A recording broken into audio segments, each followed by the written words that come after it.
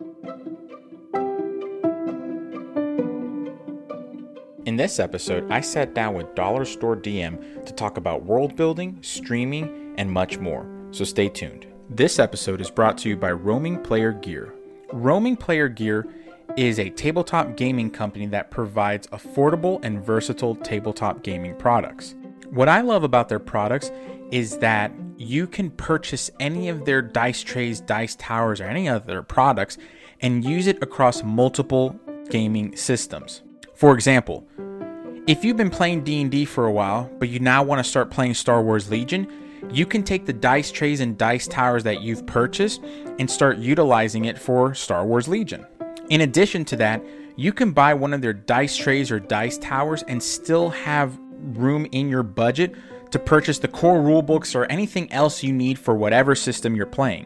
Now, if this is something that is going to interest you and that you and your players are going to be able to utilize, I highly recommend going to roamingplayergear.com, link in the description, and use the code word roaming20 at checkout for 20% off your final purchase. Again, that's roaming, ROAMING 20 to receive 20% off your final purchase. All right. Thank you for joining Dollar Store DM. How are you today? I'm doing great. How are you doing? I have some coffee. I can't complain, really.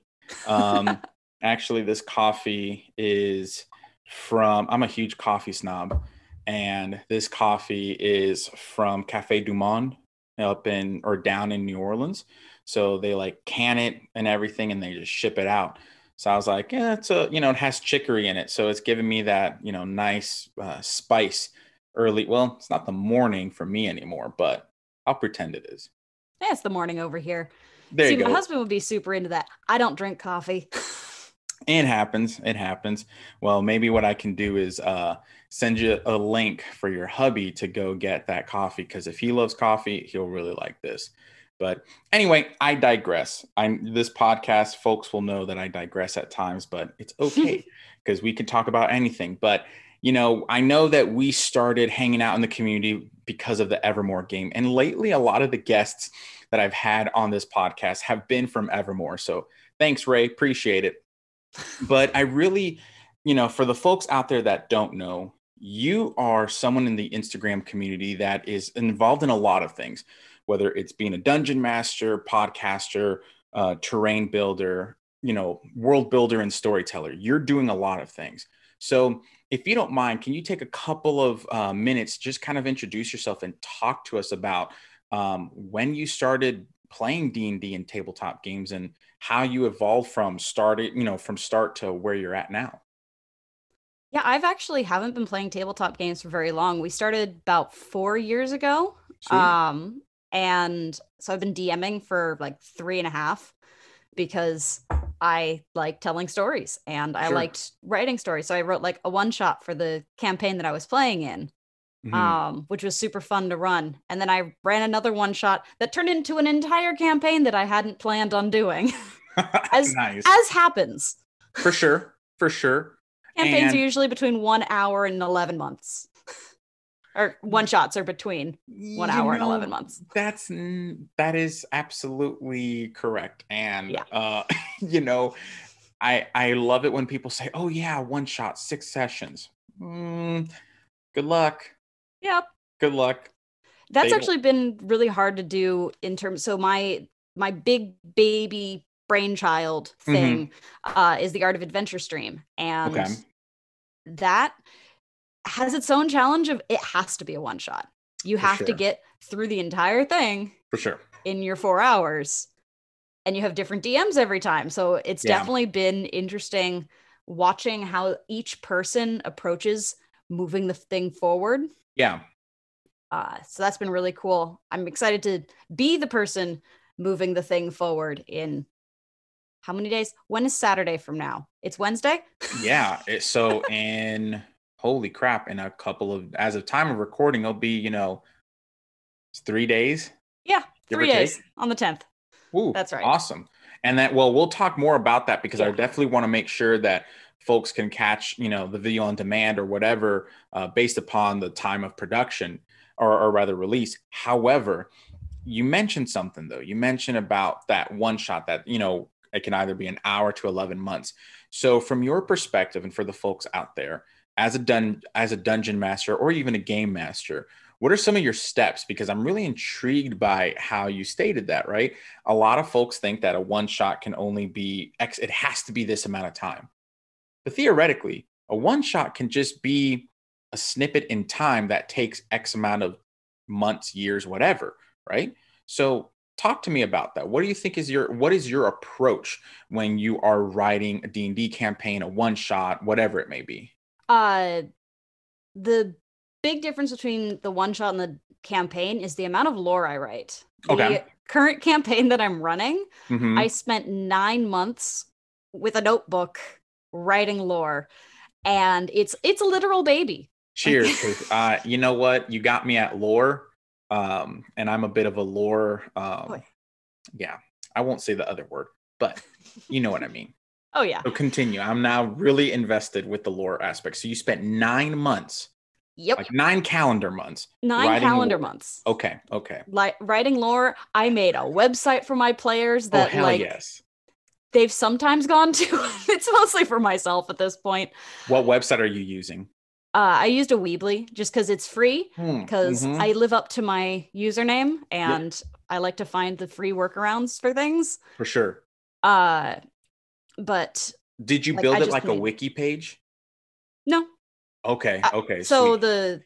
the Weebly, Weebly is really cool because you can like drag and drop. These are the skills you get from teaching for 5 years is you learn how to teach people to use Weebly. Yep. So you can drag and drop and build the website. It's super easy. Nice. And they have free plans, kind of. Okay.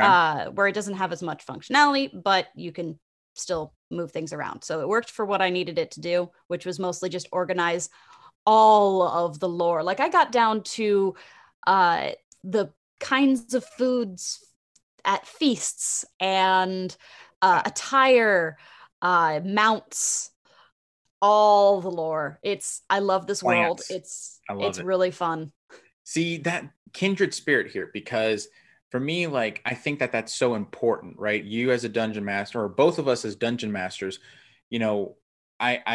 I would actually say, yes, we're storytellers, but we're more world builders, right? Hence the reason, I thought, okay, the bearded nerd wants to showcase all these world builders. And I love that you stated 9 months of getting down to that granularity. And my question, again, to every world builder is, what triggered it? What was the thing that made you say, I'm going to start with this versus a module? You know what I mean? The first thing I ever ran, not the first one shot, because I wrote that one. I was literally, we were driving around New Zealand on our honeymoon, and I'm sitting in the side on my phone on the notes app, writing. But the second one was a module. It was Skyhorn Lighthouse. Okay. And within probably 2 minutes, my players, bless their souls, I love them, they already were like, let's go steal a ship and sail away. I'm like, the session will be done. Like, there's nothing over there. Yeah. Like, I got nothing. Yeah. I'll sink your ship, maybe that'll stop you. I don't know. Invisible. But it definitely was with my players, especially. Okay. Like, I need to know everything about the world because they will try and break it. Yes, understood. I've been there. And I love them for it because it pushes me a little bit further. Yeah. Now that this is my second one that I've written, this Damara campaign, it's been really cool because when they started, because the first one I didn't make them really give me a backstory because I was super new. This time I was like, here's a Google form. Yep. You need to give me important NPCs to you. You need to give me, what do you want? What do you fear? All of it. Yeah. And then I wrote an individual character arc for each player. It is placed within we're going from level 9 to 20. At some point, they will reach their character arc. Yeah. I like how you mentioned that starting from like tier 2 to like tier 4, right? So a lot of folks on the show have heard me talk about it before. And I don't know what you think about this, but like tier 1 is like level 1 through 5, and it coincides into that order. And I love how you broke apart and said, okay, between these tiers, between these levels, they will reach their character arc. Now, obviously, level 20 is kind of that, like, at least in fifth edition. Because I believe in older editions, they had some sort of system where you can like go past, go beyond level 20. Yeah, they're But like boons or something. yeah, something of that nature. And honestly, like I would love to see that. Or what I would love to see is what the Lord of the Rings, the One Ring table RPG is doing, where basically when your heroes are going to retire, they choose a successor, which then makes it Ooh, right. Right. That's what I'm saying. Like now I you like have that that. level 20 adventurer that chooses a successor, and then that successor is the next character that that player is going to play. That's fantastic. That's brilliant. Um, That's really cool. but I love that I love how you've had that formalization, because for me, if you don't formalize, if you don't make it formal, if you don't make it, this is what it is, this is how, what are your fears, what are your strengths, what is your willpower in the regards of, does your character overindulge in cakes and sweets, you know, even that little detail can be We have something. one. We have one that has that exact thing. It's the Okay. Yanti. Okay, pause. Now please explain, because now I just threw that out there. So what is there? So how do you use that then as a dungeon master? Because I'm really curious. Uh, he uses it mostly as a RP opportunity where Okay, he's cool. he's this like Yanti blood hunter, like totally no Badass. nonsense. And then Yeah, you put him in a tavern and you mention that that smells like cinnamon, and he just turns into this like little gimme, kid. gimme, gimme, gimme, gimme. Yes. It's Okay, I adorable. love this. I love that though. And but it would not have happened if you wouldn't have asked those type of questions.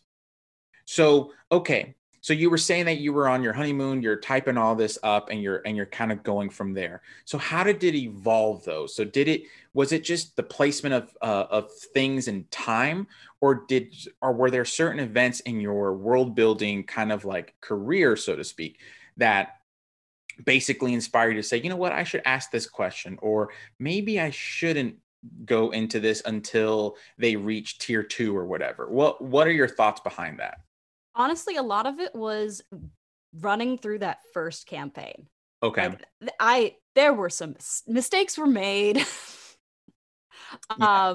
I learned very quickly. So the first campaign was a pirate campaign, and I Oh, learned sweet. real fast that D&D and boats don't always get along. No, And not. physics. Most of my players are engineers, Oh, and nice. I'm not.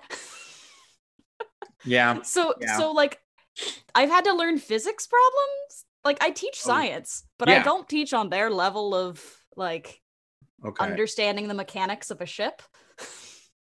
Ah, um so that whole campaign inspired me. My current campaign is half casters max because I knew I wanted to take it to level 20 and I haven't run anything higher than probably 15. okay. Okay. I don't know if I'm comfortable having full casters at level 20. And Mm, so there's a whole lore background why there are no full casters. yeah, But it also makes my life a little easier. And it for sure. forced them to not play the same characters that they tend to play. Gotcha. Gotcha. Okay.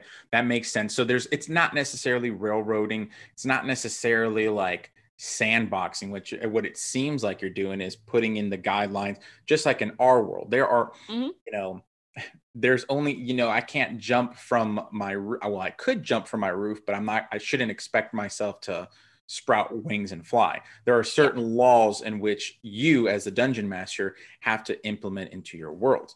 Yeah, And that's usually how we'll go about it is there's overarching rules of the world. Here are the restrictions. yeah, You can do whatever the hell you want within those restrictions. And absolutely. I will totally reflavor things. Hmm. Uh like if you want to play a certain like race but have it flavored in a different way, let's go for it. That sounds awesome.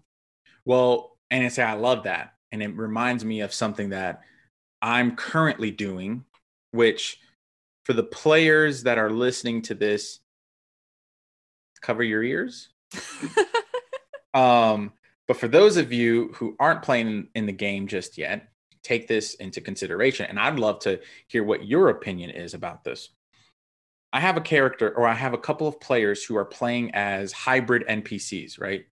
They're manipulating and shifting the world because, well, first, as a player, they don't have a lot of time to commit because they are running their own games. And one specific person works like 80, 90 hours as a blacksmith. So I was like, all right, no problem.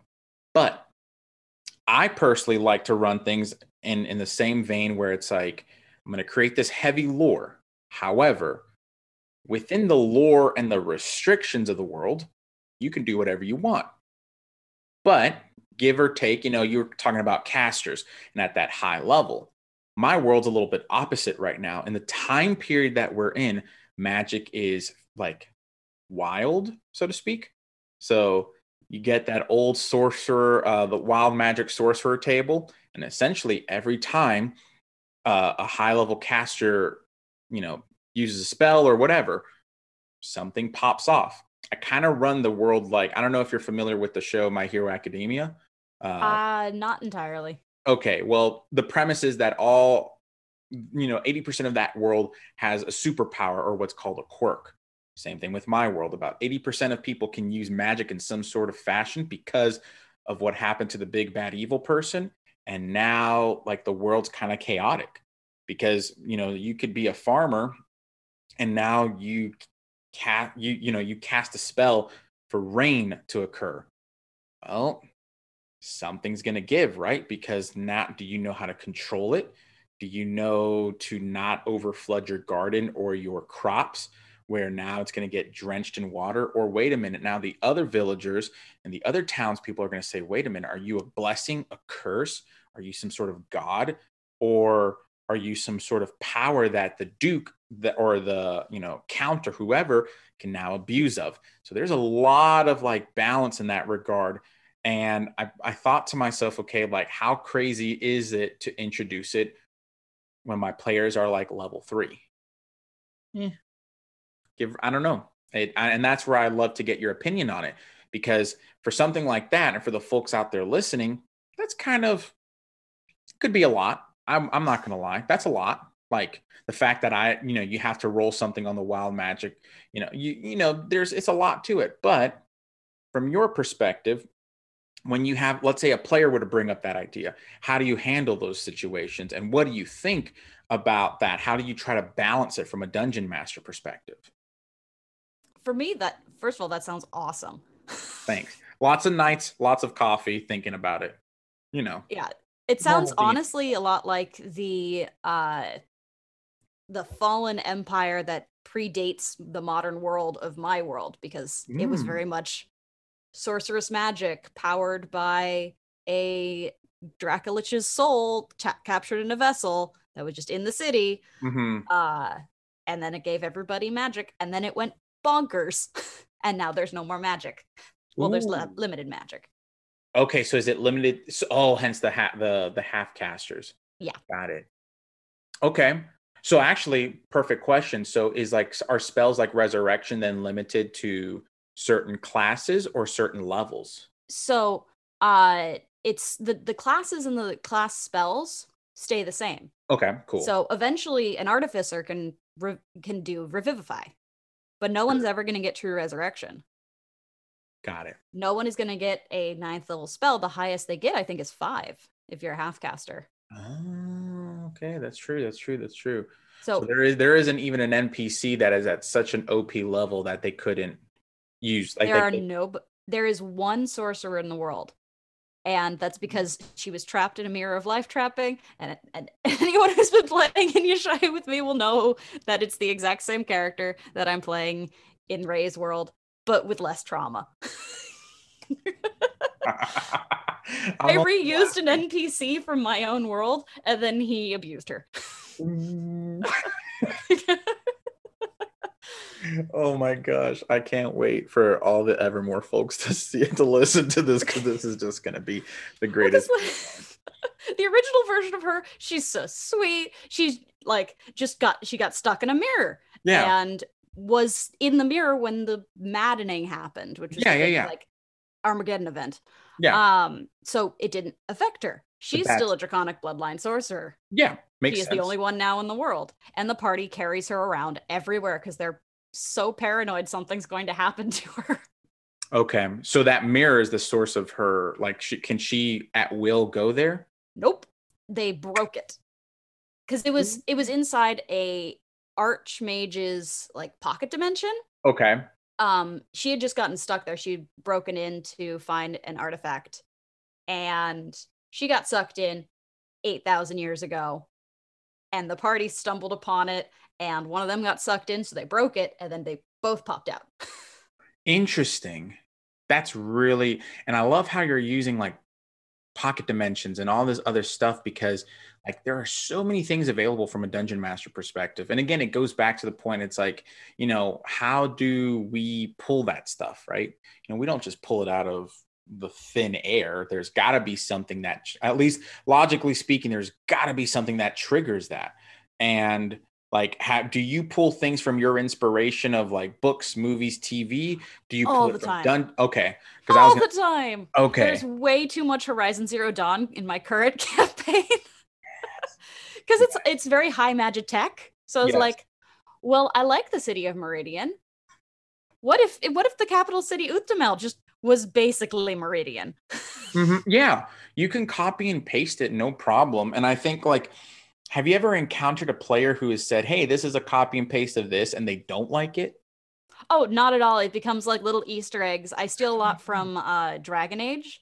Yeah, And hell one yeah, of my players, the hell one yeah, who has like the cinnamon roll yeah, obsession. yeah, yeah, yeah. And then one of our new players, they both really like Dragon Age and have played through it. So every so often they'll be like, I know this thing. Yep, yep. It's you said it perfectly. It's an Easter egg where players get excited and giddy about. I mean, the one player I mentioned, he's the blacksmith, both in real life and in the game. He's a blacksmith merchant that if you ever start playing in the game, whether it's a one shot or not, and you encounter him, have fun. Have fun because he is specifically someone that is of value and of worth. Well, everyone is, but he's like high level NPC to the point where let's just say that if you get on his good side, you like any item you ever need or want in life, he's got you covered. Um, and I say that very kind of tongue in cheek, just because for the players that are listening that I know are not covering their ears, I want to make sure that there is still some surprise left. But with all that being said, though, I'm really, I'm really adamant and big about that world building, as we've talked about. I get giddy over it, and for some folks though that may or may not have that natural connotation to world build, or they just don't know where to start. Could you tell us a couple of things that you did to kind of, or not did rather, but what you currently do to kind of work those gears, right? I think it's like a muscle. World building, writing, and things of that. It's like a muscle. You have to write. In my opinion, you should write often, have a little notebook with you or something, but give us some of your tips. What do you recommend for those individuals who are listening who want to be a better or to be better world builders? Yeah, like you were saying, right all the time. I just because of how my brain works, Mm-hmm. I often will find myself kind of drifting off into space and just daydreaming. Yeah, And same here. I come up with a lot of my world building type things just driving quietly or with a certain playlist in my Yes. car on the way home from work. Yep. But I also do have that same notebook that I spent 9 months with. It Yep. goes on every trip that we go on. I Nice. brought it to Colorado recently. I brought it to Yosemite. It Nice. just it travels with me because sometimes I'll have an idea and I'm like, "Oh, I need to write this down. I thought of something for this person's story arc, or I thought of a really cool NPC I want to bring in." I Yeah. also have an unlimited amount of Google Docs. Yeah. um, Yeah. it kind of depends on what you're looking to be writing. If you're looking Okay. for storylines, read Yep. or watch a movie, get inspiration from things. If you're looking for interesting NPCs you might want to throw in, I love Pinterest. I love just like typing in like elf, and Yeah. going through or looking for a specific aesthetic. And then I have a Pinterest board that Yep. has like, these are really cool images that I could probably Yep. then turn into a PC. That's what I use. Pinterest was honestly, Pinterest is where everything started for me. My wife introduced me to Pinterest, and I was like, ooh, I can have an inspiration board. I've talked Oh, about it yeah. before. And especially like, growing up, I was dirt broke. I couldn't afford a lot of things. I couldn't. So when I went to the game store and was able to talk, I had that notebook. When I was able to do all these things, and that's why I love like I love your message, and I love what you do for the community, where it's like, hey, you can do these things, right? And I mean, and terrain is something I want to talk about. You can build terrain relatively inexpensive. World building is probably the most or the least expensive thing rather that you can do as a dungeon master. All you really need is like, if you have a access to like a notebook and a pen or a pencil, probably a pencil because you're probably going to erase things here and there, but whatever. Dealer's choice, I guess. But like notebook and some sort of writing utensil, a computer that, like you said, if you have access to unlimited Google Docs, holy crap, that you can build a wiki page, because I may or may not have done that before. And I currently do build wiki pages out, spreadsheets, Word docs. I mean, a world anvil. And none of these, I'm like, I don't have any sponsorship by them, but like a world anvil page is like pretty dope. You can do a lot of stuff with that too. But again, a lot of the stuff you can do is free or relatively inexpensive. But so kind of switching, I wanted to talk about terrain because I know you've been building terrain. Or I know you've been dabbling in it. When did that start? When did you say, hey, I want to start building terrain? Was it at the same time you started playing D&D or later? We didn't start using like actual terrain Mm-hmm. until like maybe year and a half ago. Word. Okay. Um, we had been using essentially we started off with just like a whiteboard Sure. and what I would do is I'd take bottle caps, and then I'd cut out a little circle and make a Mm-hmm. design for each character. Okay. And so that became their like mini token. And I Okay. still have all of them. Like every PC who's played has a token. We now have actual minis because now I have a printer, but Oh, I nice. still like to make them, and I'll make them for like monsters, Oh, especially if legit. they're like medium sized, because I don't have all of the monsters. Yeah. I don't print and paint enough to really have a big repertoire, nor do I really have the space for it. Um, Understood. in terms of terrain, it mostly started with me just like throwing some trash together. Okay. Most of my stuff is recycled Amazon boxes. Word. Like that was the first thing I made. I think it's like my first post on Instagram is like dungeon tiles that are legitimately, I took a slice of cardboard, took an X-Acto knife, made 1 inch Nice. squares on it, and then took the back of a paintbrush and like gouged out the lines between the squares, and they Legit. were tiles. And they Hell work yeah. great. I still use the technique. It's one of my favorite things. I might have to get with you on that because I'm a noob when it comes to terrain and stuff. I think and I don't know about you, but I feel like dungeon tiles are like the easier thing to like. It's a great place for people like myself who are completely new to terrain to make. Gives you that Oh yeah, confidence, and you're gonna always use a dungeon tile. Um, they're fantastic. I love them, and like you can make them as big or as small as you want. True, true. And honestly, okay, and let's be 100% real. Most people are buying stuff from Amazon. Most people are. I mean, you can honestly go. This is going to be a little extra, but for the folks out there listening, just hear me out. You can go to places like Chick-fil-A. You can go to places like McDonald's, all the like fast food restaurants. You can go anywhere who's throwing away boxes, right? You can even go to like your grocery store. Say, hey, can I get some boxes? They'll give it to you. Yeah. And now you just have a bunch of cardboard that you can use for your crafting. I think last night and I don't know, do you restrict, actually, this is a question. Do you restrict your terrain to only D&D or like fantasy, or do you build like Warhammer stuff? Have you dabbled in that? Like I haven't what's done your any limitation? I haven't done any Warhammer. Most of the time, if I'm building terrain, it is either for the stream or Okay. it's for my table. Sweet. Just because I don't have the space to store a lot of it. Understood. I've definitely run out already, and I was looking at the closet yesterday, going, "Oh no, Yeah, I that's need how more I am with space." minis right now. It's a problem. Yeah. but I'm not going to ever stop buying minis. So that's, Yeah, we need to come up with a storage solution there. Uh, Especially because I've just built a like big warehouse for the ooh, stream, and oh my god, it's so cool. And I'm like, it's killing me that I can't post anything about it because it's like it won't be on stream until the 31st of July. oh yeah, okay, So I'm yeah. like, I can't show anybody, but it's really cool. You can show behind, you can see the cool thing is you can take the pictures and do all that and then have the behind the scenes stuff so that Yeah. when you're ready to release it, you can give us all a little Oh glimpse yeah. at it. Oh yeah. So, but okay, so we hit that terrain part, but again, I'm going to go back to the stream. So, where did the idea or the concept come up with this stream? And can you give us a little bit of that background about what the stream is? Because I want to make sure folks are able to capture it and kind of say, "Oh, I want to see this now."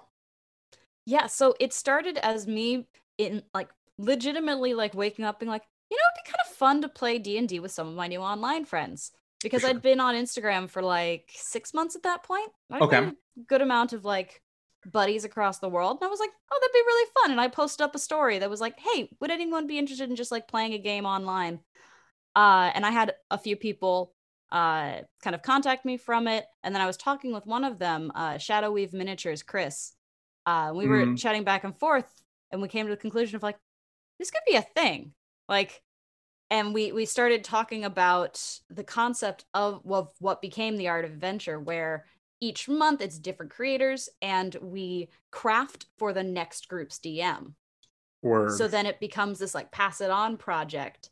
And I really wasn't anticipating it taking off. Mm-hmm. When I pitched it to the first group, I was like, "Hey, this is the idea. Mm-hmm. Because you're the first group, this is where I was like, I don't know if this is going to work because as the first group they had to create for themselves and then create for the next group. So I Yeah. was asking them to double craft for me True. as volunteers. And blessings to all of them. They all were like, we are so down, we are into this, let's do it. And I think That's what I love. all of them now Love that. have been repeat players too, Word. or Okay. are going to be.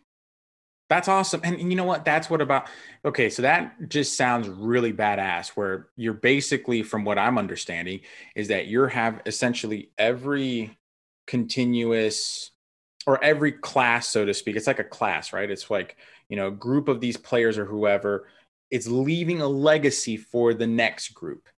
That's how Yes. I interpret it, at least. And I love how they're so, and that's what I think about the D&D community as well, is that it's very unique within the D&D community than Pathfinder and other tabletop, because I don't know why. And actually, that's a good point to probably ask is I feel like that concept works perfectly in the D&D community because everyone's really selfless, so to speak. Like, Yeah. hey, here you go, let's do this. Or hey, here you go. Like I could like I don't want to assume, but I feel like I could ask folks within the community, hey, I have this, I don't have a 3D printer, but I have this STL that I bought, which I really do, and I need it printed and painted. Can someone help me out and I will pay for the, coverage? And folks would do it. Like, Absolutely. you know what I mean? And so with that concept though, and with what, with your stream, like with that idea, do you think it can translate into other gaming systems, or is it just something unique to D&D that, or do you think it's unique to just D&D? Not at all. We've actually had people come on the stream who had never played D&D before. Oh, sweet. Their first time, we had two of them in one session once. It was Legit. their first time ever playing D&D. Mm-hmm. It was live on the internet. Hell yeah.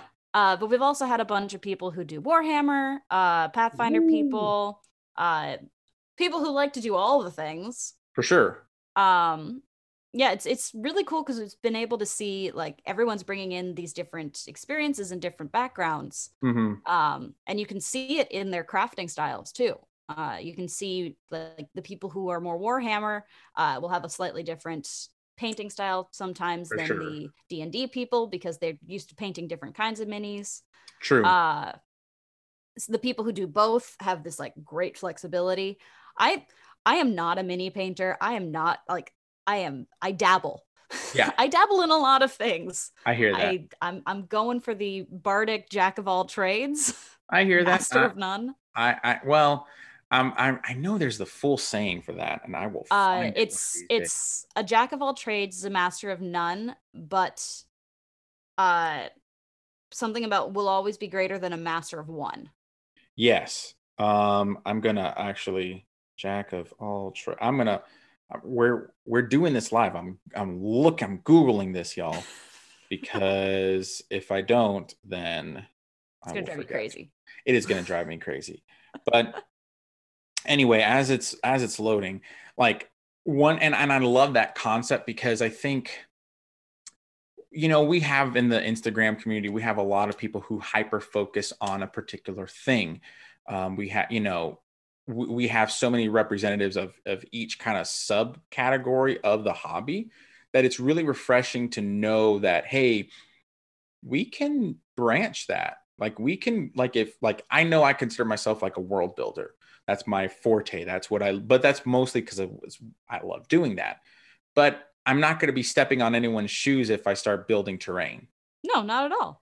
And that's what I love about it because I think sometimes within other communities, you don't see that as often because the people who were before them didn't allow that to happen, right? They kind of did the gatekeeping thing, which that's a whole different conversation and topic. But from my connotation, y'all probably already know I've always been against that.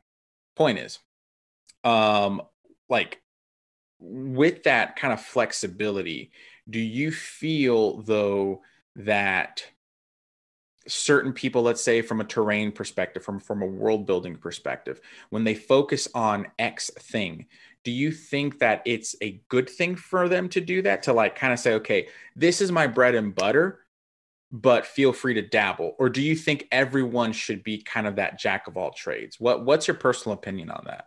I think it depends on the person. Like I enjoy it's very much my own ADD brain that I can't just do one thing. And Yeah, if I did just one thing, I'd get bored of it. But for other I hear people, that. like that's like painting is how they deal with the world around them. It gives them that clarity, and it's what they feel like, hey, I can accomplish this. Yeah. And So that's like wonderful. so don't beat yourself up if you don't know how to paint or whatever it may be, like basically don't beat yourself up if your Yeah. thing is just this or if you want to do all the things, don't beat yourself up for that too Whatever gives because you the serotonin at the end of the day. That's boom. what we're all here for. That's right. That's right. This is, like I said, this is our escapism. This is our hobby to have fun.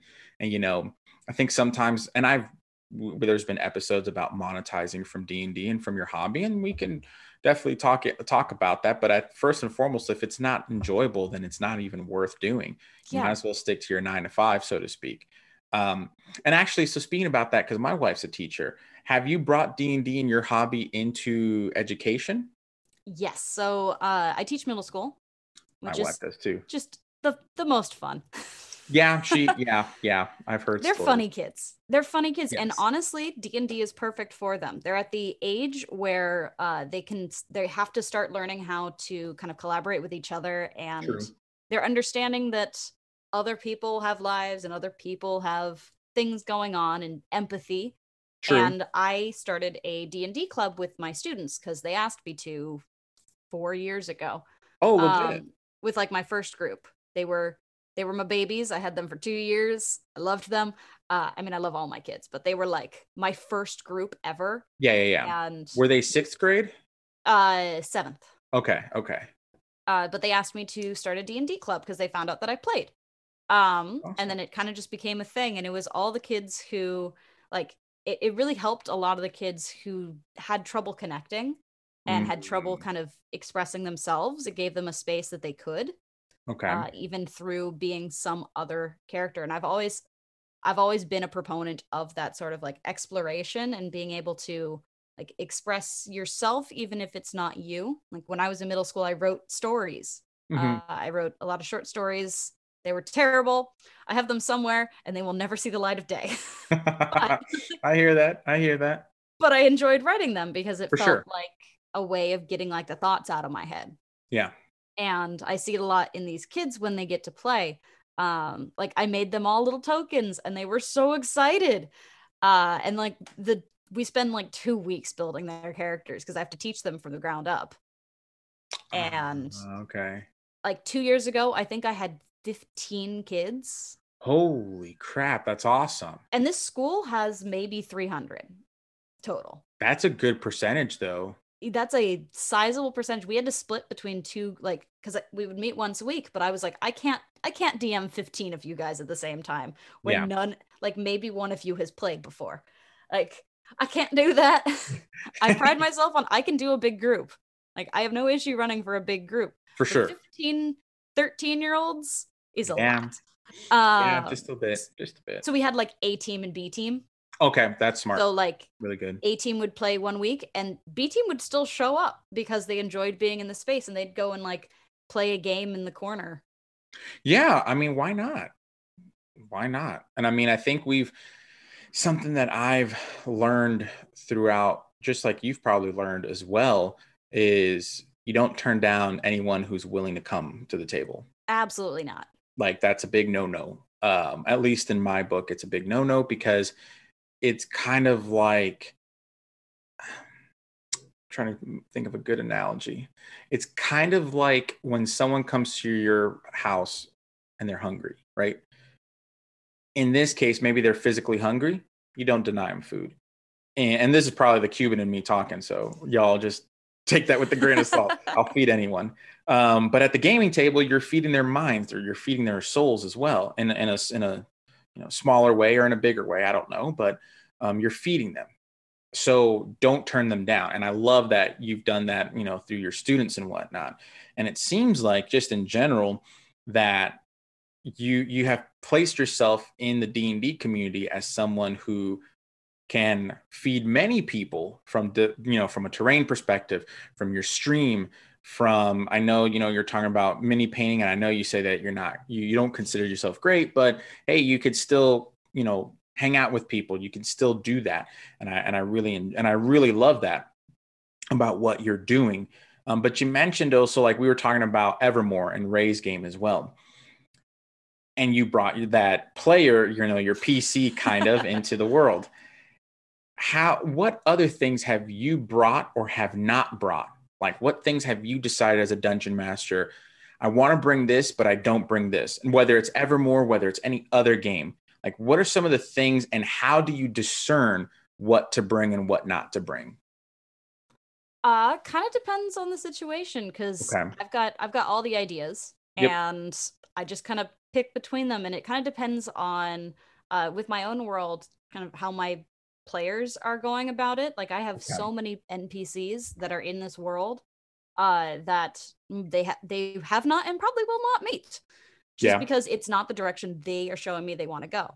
Correct. And that's part of why it took me 9 months to write this thing, because Mm-hmm. I had to build all of them and giving them the options, but also understanding like I got to give up this NPC because they want to taste this storyline. Gotcha. Which is fine. Like at a point, like I don't like to over control them. Mm-hmm. I give them a little, there are rails. They're just kind of branch around. They're like bamboo. They can bend a little bit, Yeah. I get that. There's a clear, like there is a main plot. There are things that will happen in this world regardless of what they do. Just because there are mechanisms occurring in the world either way. Now, how they happen depends on how the party does things. For sure, how they respond, how they react. But there are things that will happen. Yep, for sure, for sure. I run it very similarly. It's kind of like Skyrim, or like one of my favorite games, Kingdoms of Amalur. Kind of like an indie-ish game. I've heard so many good things about that. Oh my gosh, it's so good. It's like chef's kiss. Great. It's 5 out of 5. If you have a PlayStation 3 or anything that would support it, yep, pick that game up, folks. Pick it up. It's one of the best games out there. It's inspired me for sure. The gnomes in that world have a very praetorian, very Roman-like aspect in that game. And I definitely took that concept and placed it in my game because I thought that would be awesome. But then I said, it just expanded into, let me add some steampunk because I like steampunk elements, but also these gnomes have kind of forsaken their gods and they just focus on technology. They're very much they're very based upon like science and technology. Okay. So I went with that route. And then in my world, goblins and gnomes are actually genetically the same, except what happened is that so the goblins in my world, the first goblin essentially played with magic and cursed themselves, so to speak, and became they like focused, they cursed themselves, not in like oh, I practice magic and therefore I'm cursed. They started abusing of magic to the point so I think of it like when you abuse of anything, right? In this case, they noticed that magic enhanced themselves, like they could use magic to enhance themselves. So they would like cast, oh, I'm casting this spell, I'm casting that spell, I'm creating. And they started to the point where it's like now the reason why goblins are the way they are physically is because of that evolution. It's started, all that magic started to really take effect. And the body cannot, at least in my world, the body cannot undergo so much magic without some sort of release or without some sort of like therapy, so to speak, right? You can't revivify someone without some sort of cost in my world, whether it's a memory or memories, whether it's a fragment of their soul. Just don't know. So the gnomes saw that and would tell their people and their children, this is what happens when you play with magic. You can't trust it. It's too wild. Therefore, science is logical. It could be understood and you can develop from there, right? Both are, obvious. Like there's, in my world, it's all about balance, right? So the characters and the classes and the races, none of them are like really have balance, and you'll always find it in that. So yeah, like basically, that game really inspired a lot. And just like we were talking about earlier, one idea can really trigger this long line of like, well, this is why it is now, and so on and so forth. So to your point though, and one thing that I always like to make sure is with this community, especially from a world building perspective, like it could be anything. You can bring things from other places. Like you were saying, you have to choose what's the appropriate time and place. And kind of to go deeper into that with another question, if you don't mind me asking, like what stops you from bringing something? Is there like a specific trigger? Is there a specific, maybe besides like what the players are telling, right? They're telling the story a certain way, but if they're telling a story a certain way and there's a couple of events that can occur, or is that the trigger? Or do you think of it from more of like okay, I'm facilitating a story, let me add this there and see if it catches? Does that make sense? More the second one. Okay. Kind of, I'll throw things on the fire. Okay. And be like, I wonder how this will go. Like, one of my players, his NPC that he wrote is his rival. Ooh, so he's playing a barbarian archaeologist. I love it. Oh yeah, it's great. I adore his character. Do they rage build when they're on the field, or rage dig? He hasn't actually gotten to do any archaeology yet. Okay. We're getting there. Okay, cool. But his whole backstory is that he was an archaeologist, and this basically he's Indiana Jones to his rival's Belloc. Oh, where it's like the person who keeps stealing your stuff. Like you do all the work, and they're just that step ahead of you that they get the credit. That's fantastic. So she trapped him and left him for dead in a temple, and that's when he raged for the first time. So like all of this rage is super new. So he's actually learning how to be a barbarian in character. Gotcha. But we were having just a random carnival game session. Which I love doing those ones. They're just really fun. But at the same time, I definitely on the little leaderboard that I had on this one game that they had to like basically spit fire. Like you would take this really potent alcohol and then spit it out across a flame. And the goal was to burn it was called the Dragon's Breath, and the point was to burn a little figure. Okay. But if you rolled low, it basically explodes in your face and you take fire damage. Gotcha.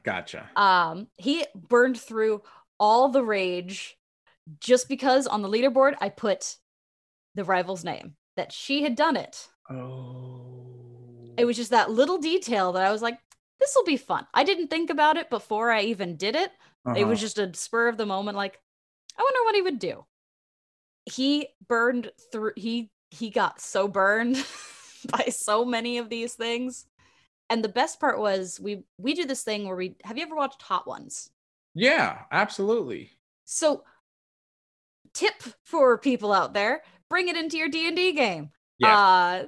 Where when they take fire damage, if you're doing a hot one session, you Mm-hmm. have a bunch of hot wings and you roll to see how spicy that wing is. Oh man, that is so good. It was so great. So a lot of the carnival games, because it was the I forget what I called it. I should have called it like the fire festival, because Uh-huh. that would have been hilarious and a callback to the earlier campaign, but I didn't, and I don't remember what I called it. Festival of Light, probably. Gotcha. And all of the games were fire based, That's and they kept sucking at them. but that must have been such a great time though for the Oh, it was players. And amazing. see, and that's what see, I love hearing those stories. Like I'm the opposite when people talk about their game and their world, like I love to listen to it. Just some people get bored of it, but I love it. I Oh love yeah. those things. And so okay, so when you're talking about that though, like do you record your like private games, so to speak, that aren't streamed just to We have that used to. record? Okay. We used to when we did digital. So once COVID hit, we on my YouTube channel all the Deserts of Damara games from like session 3 to session 13 are Hmm. up there. And then we started playing in person again. I don't feel like setting up cameras and things. Yeah, And it's much easier to have, everybody there. for sure. Um and that was really cool to be able to go back and have that record of it, especially for when I improv things and then forget what I've improved about 5 minutes later. Yeah. Like when you do a huge lore drop and you're like, I made all of that up. What did I Yep. say? I Yep. definitely my archaeologist barbarian player takes the best notes. Nice. So But with I notes have too, like stolen his notes.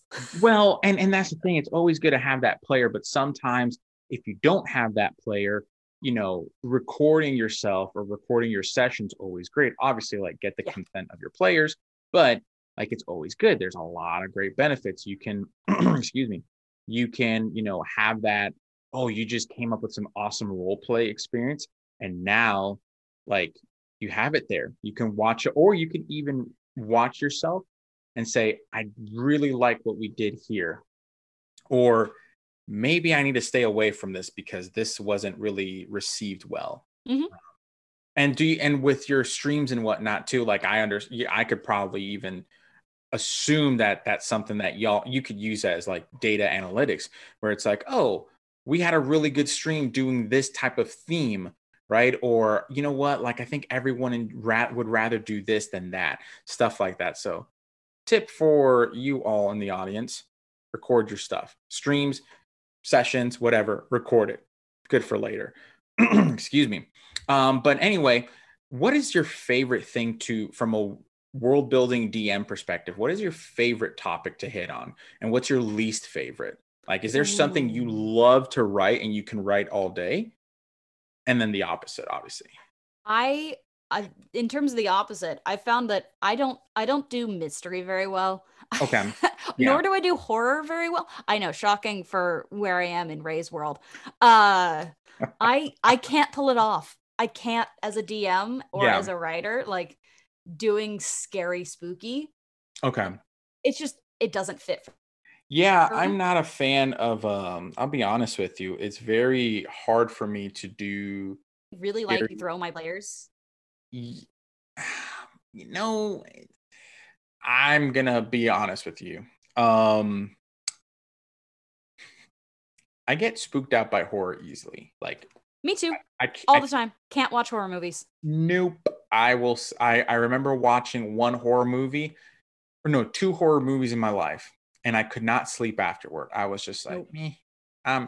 Like I had to, I think the second time I watched it, I went ahead and watched Nacho Libre afterward with my buddy because we were like, this is too real. We can't do this. So we grabbed like pizza and we watched Nacho Libre instead afterward. So I was like, okay, whatever. I can't do it.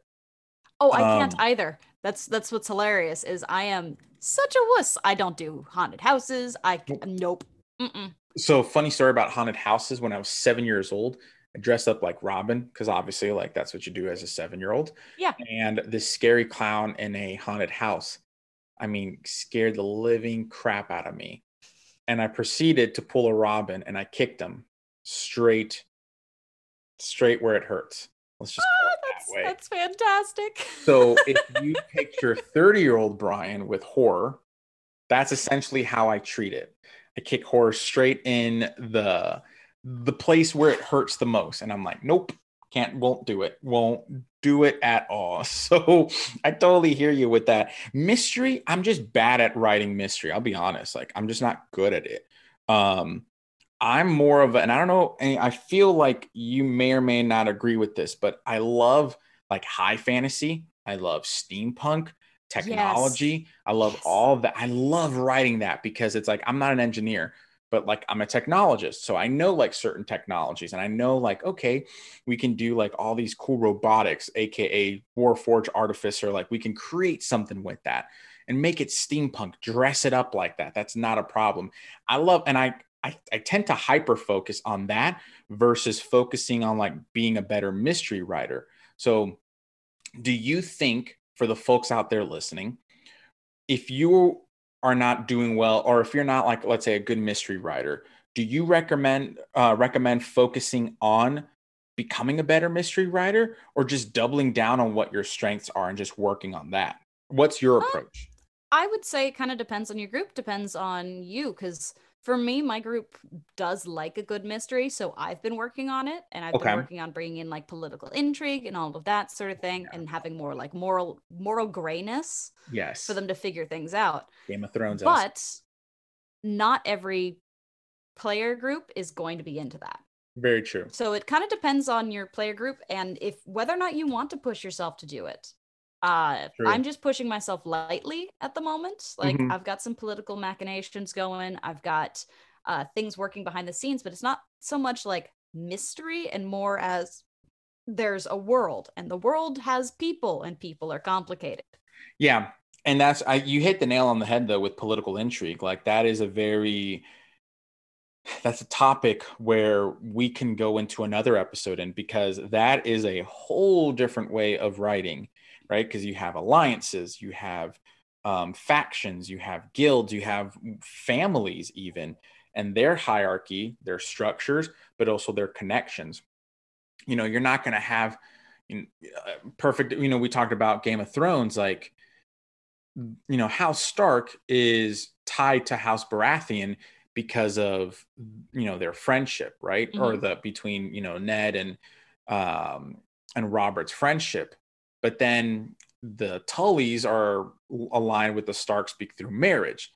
And then House Aaron is through marriage and through all this other stuff. But then you get into some of the other houses like Bearmont, like, okay, yeah, they're good, but then um Ned Stark, there's all that lore to it. And some of the houses are only there because, well, we're not going to bring shame to our family unless, or we're not going to kill ourselves, right? Because there would be a political, harm to us, but also maybe our house would be wiped out, like the Boltons, right?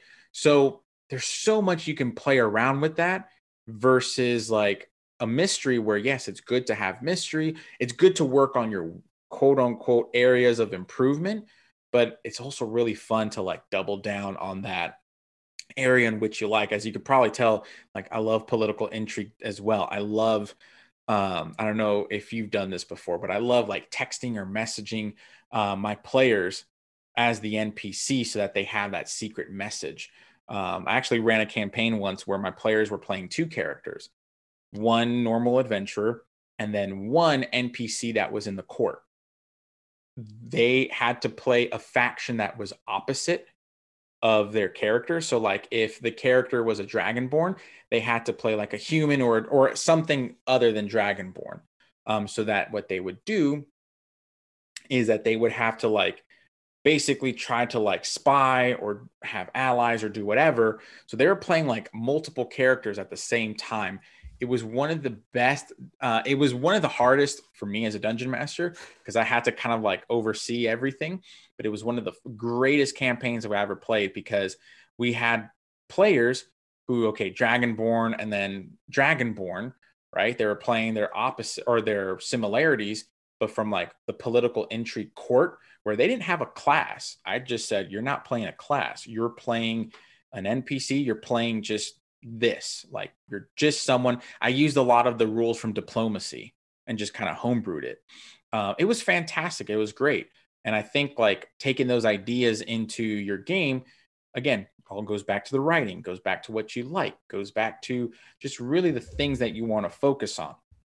But I know we're close to time, so I want to make sure that I ask you a couple of questions. One, when does your stream usually air? Because I want to make sure that folks can follow it. I'll be putting all the links and whatnot, but I want to make sure that folks can follow it and can know what your schedule is for that. Yeah, so we usually will stream at the end of every month, usually the last Saturday of the month. Okay, That does depend on our like cast members' availability, obviously. Like for sure. this month we have two streams, so on the 10th and on the 31st. But that was because I was out of town for a long time. And that's just how the cookie crumbles. But we're Absolutely. aiming for last Saturday of every month on Twitch. So on my Instagram, there are links for literally everything. There are a lot of links on that link tree. Yeah, I hear that. Because So it'd be better to just for folks, y'all know the schedule last Saturday of the month, but go to your Instagram, which could you tell us what the Instagram is really quick? yes, it is at $_store_DM. Perfect. So I'll place that link in there so for folks can, go there, you can explore it and honestly like check out the Instagram page because it's really helpful and there's a lot of great tips. I know you also as a fellow musician, I love some of the things that you've created that the royalty-free music that you were able to create, which I mean, that whole process within itself is I as a musician, I love it and I geek out over it, but it's really cool to see folks in the community also expressing themselves in other artistic forms. And folks like that's something if you love music, excuse me, I'm going to use magic and music and combine it.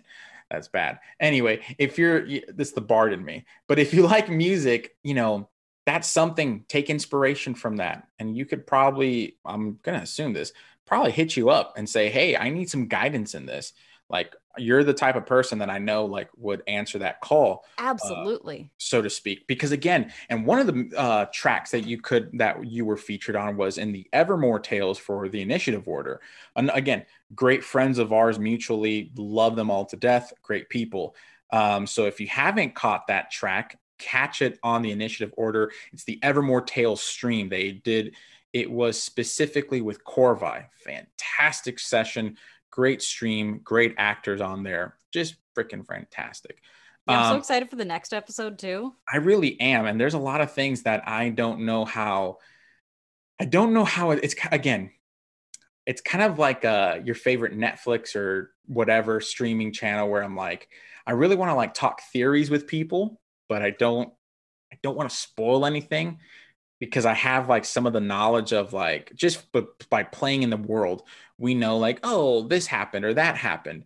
And this is technically a tale of it's an origin story kind of. Think of it like that, folks. It's kind of like an origin story. It's not necessarily like MCU origin story. No, no, no. This is Evermore's unique. It's not going to be like that. So if you want to see it though, catch it. You're also going to catch the track on there. Again, chef's kiss. It was fantastic. I loved it because I'm a musician, I'm a drummer, and I'm like when I hear things a certain way, like my producer ear like starts to kind of tingle. Fantastic track. Again, I can't compliment it more. But It was so yo, fun to make. and you know what? I need to pick your brain on that too because I'm just like, I'm over here like, what software did you use? What were you like? What were some of the things that? Because obviously, like, people may be familiar with GarageBand, but again, I geek out over those things, so I might need to talk to you about that offline. But folks, please be sure to follow on Instagram. That is, the link will be below in the description section. But folks, most importantly, though, be kind and compassionate to one another. Crazy times that we're living in, as always, but you as an individual can impact our community and your local community more than anything else. So be kind and compassionate to be kind and compassionate to one another. Remember that. Be patient with one another. And again, thank you so much for listening. Thank you so much for being on the podcast. I really appreciate you coming by and hanging out and just talking about, yourself and world building. It was really a treat to have you here.